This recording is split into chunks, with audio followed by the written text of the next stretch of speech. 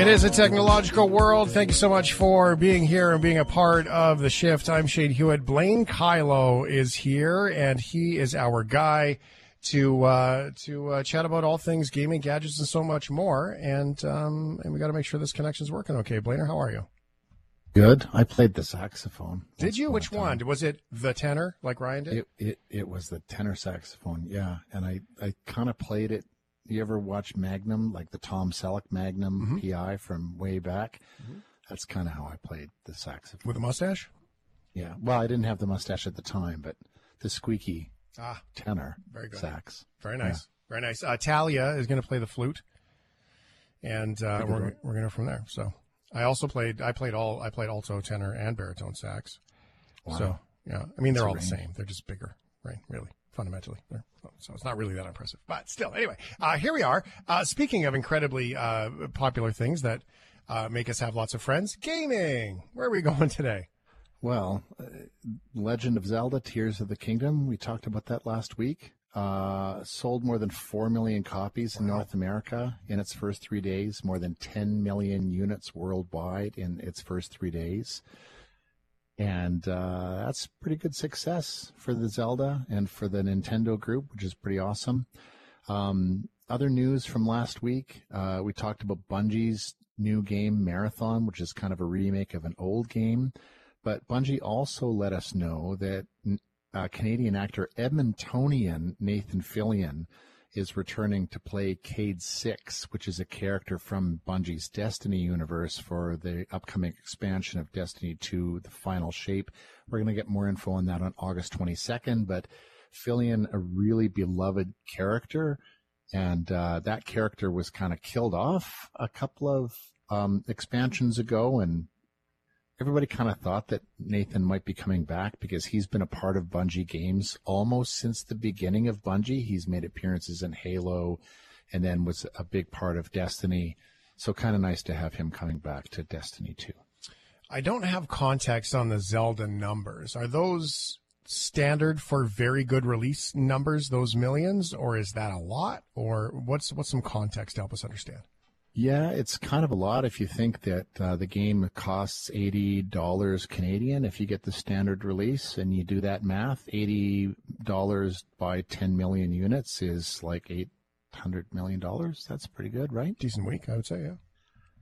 And it's, arguably what a pretty popular film is bringing in. Nintendo's having a good year because I think that Mario movie, I think it's like $2 billion worldwide right now. So, yeah, they're earning pretty well right now. Mm-hmm. This is where we ask Ryan to do his Mario because we have to. It's just like, it's ritual. Oh, you want the Mario? Oh, let's go. Very nice. Okay, see, there we go. Doesn't that make you feel good to hear that? I like that. Okay, so now there's some new things coming up. Starting these showcases. It's kind of like these keynotes. There's all sorts of different trade fairs and all these things that these different industries do. What are we looking at here with PlayStation? Yeah, well, the news about the Destiny stuff all came out of PlayStation Showcase last week. So this is, Sony PlayStation's opportunity to talk directly to fans and tell them what's coming out. So we learned about Marathon, the game from Bungie, but it wasn't the only thing that PlayStation had for us last week. Didn't have time to talk about everything, but we're talking about it now. Project Q is a new portable system that Sony's planning on bringing out this year. It's kind of like if you took a PlayStation 5 controller and broke it in half and smushed an 8-inch cell phone screen in between it. And that's kind of what Project Q looks like. The whole idea here is you can stream games from your PlayStation 5 console over a Wi-Fi connection anywhere that you've got a Wi-Fi connection. So it's a handheld that gives you access to your entire PS5 library. So that's pretty cool. They've also got wireless earbuds that are coming out about the same time as the handheld. And so a couple of new accessories for the Sony PlayStation brand. No pricing for either of those things, but Sony did say that they were coming this year, so probably expect to see them in and around the holiday. We saw more than 10 minutes of gameplay from Marvel's Spider-Man 2, which is the new game coming from Insomniac. It's the third Spider-Man game from Insomniac Games. We get the villain Kraven in this game. The symbiote Venom that becomes a part of Spider-Man is in this game. And we get to play not only as Peter Parker's Spider-Man, but we also get to play Miles Morales' Spider-Man. We get to play both Spider-Man in this new one. And the other thing that was announced in this showcase was Haven Studios is the new studio that's being formed and is being operated by Jade Raymond, who has been around the video game industry for a long time. Based in Montreal, we know that Haven Studios is working on a game called Fair Games, which is like a competitive team experience. And it's kind of like Robin Hood and his Merry Thieves against another Robin Hood and her Merry Thieves. The whole point is you've got multiple teams going into these areas trying to pull off extravagant heists against the wealthy elite so that you can have that money to give back to the little people. And it's which team can do the most crazy things and then be able to get out of the extraction.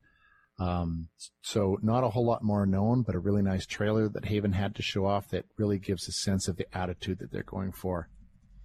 It's kind of fun. That's an interesting sort of notion about that, taking Robin Hood to the next level, right? And being able to do that. I'm thinking of, what was the movie? I always forget it. They're from the different quadrants, and they had to fight for their life inside the dome.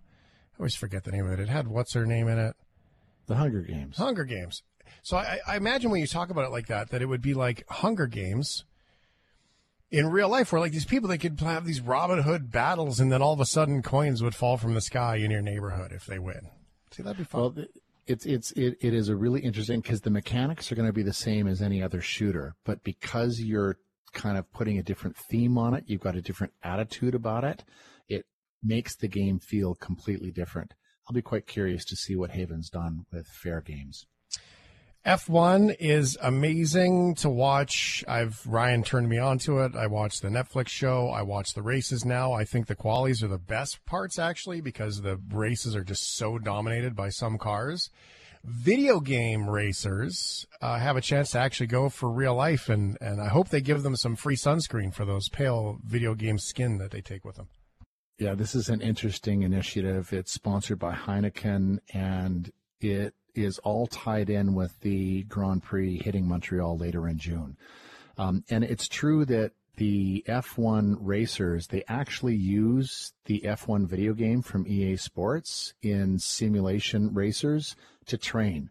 The tracks are so accurately reproduced, and the simulation experience, especially when you're in one of those cart with the pedals and the steering wheels. They probably have a better steering wheel and a way better chair than you and I do, though. Yeah, absolutely. And so, but they're so close to simulating the real experience that it actually works in some ways as being a training exercise.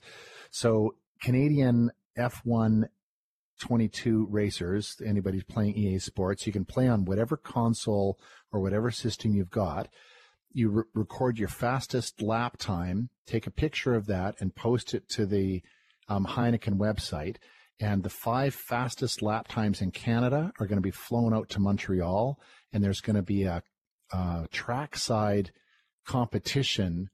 And the person who wins that trackside competition in Montreal at Circuit Gilles Villeneuve is going to get a chance to compete against Max Verstappen in a simulated race. So you've got until June 7th to get your entry in. Winners of this contest will be announced on June 8th. So if you're into F1 racing, you think you've got a good lap time, get that submitted, and you'll get a chance to go to Montreal. Or if you're an F1 fan, hurry up, buy the video game, start practicing. You never know. How do young people think about this digital world? We hear about it from Ryan sometimes in the Millennial on the radio, but there's been some new research to kind of take a big snapshot about this little digital world and where young folks are living. What do you got? Yeah, I thought that this was really interesting. Media Smarts is a Canadian nonprofit established to understand and to train the critical thinking necessary for people of all ages to become active and informed digital citizens, is how they frame it. And they do a lot of work with young people in particular, not only providing training in how to sort of have that necessary critical thinking, but also to understand what's going on. two reports that they've recently come out with that give us a sense of what Canadian youth feel about what's going on.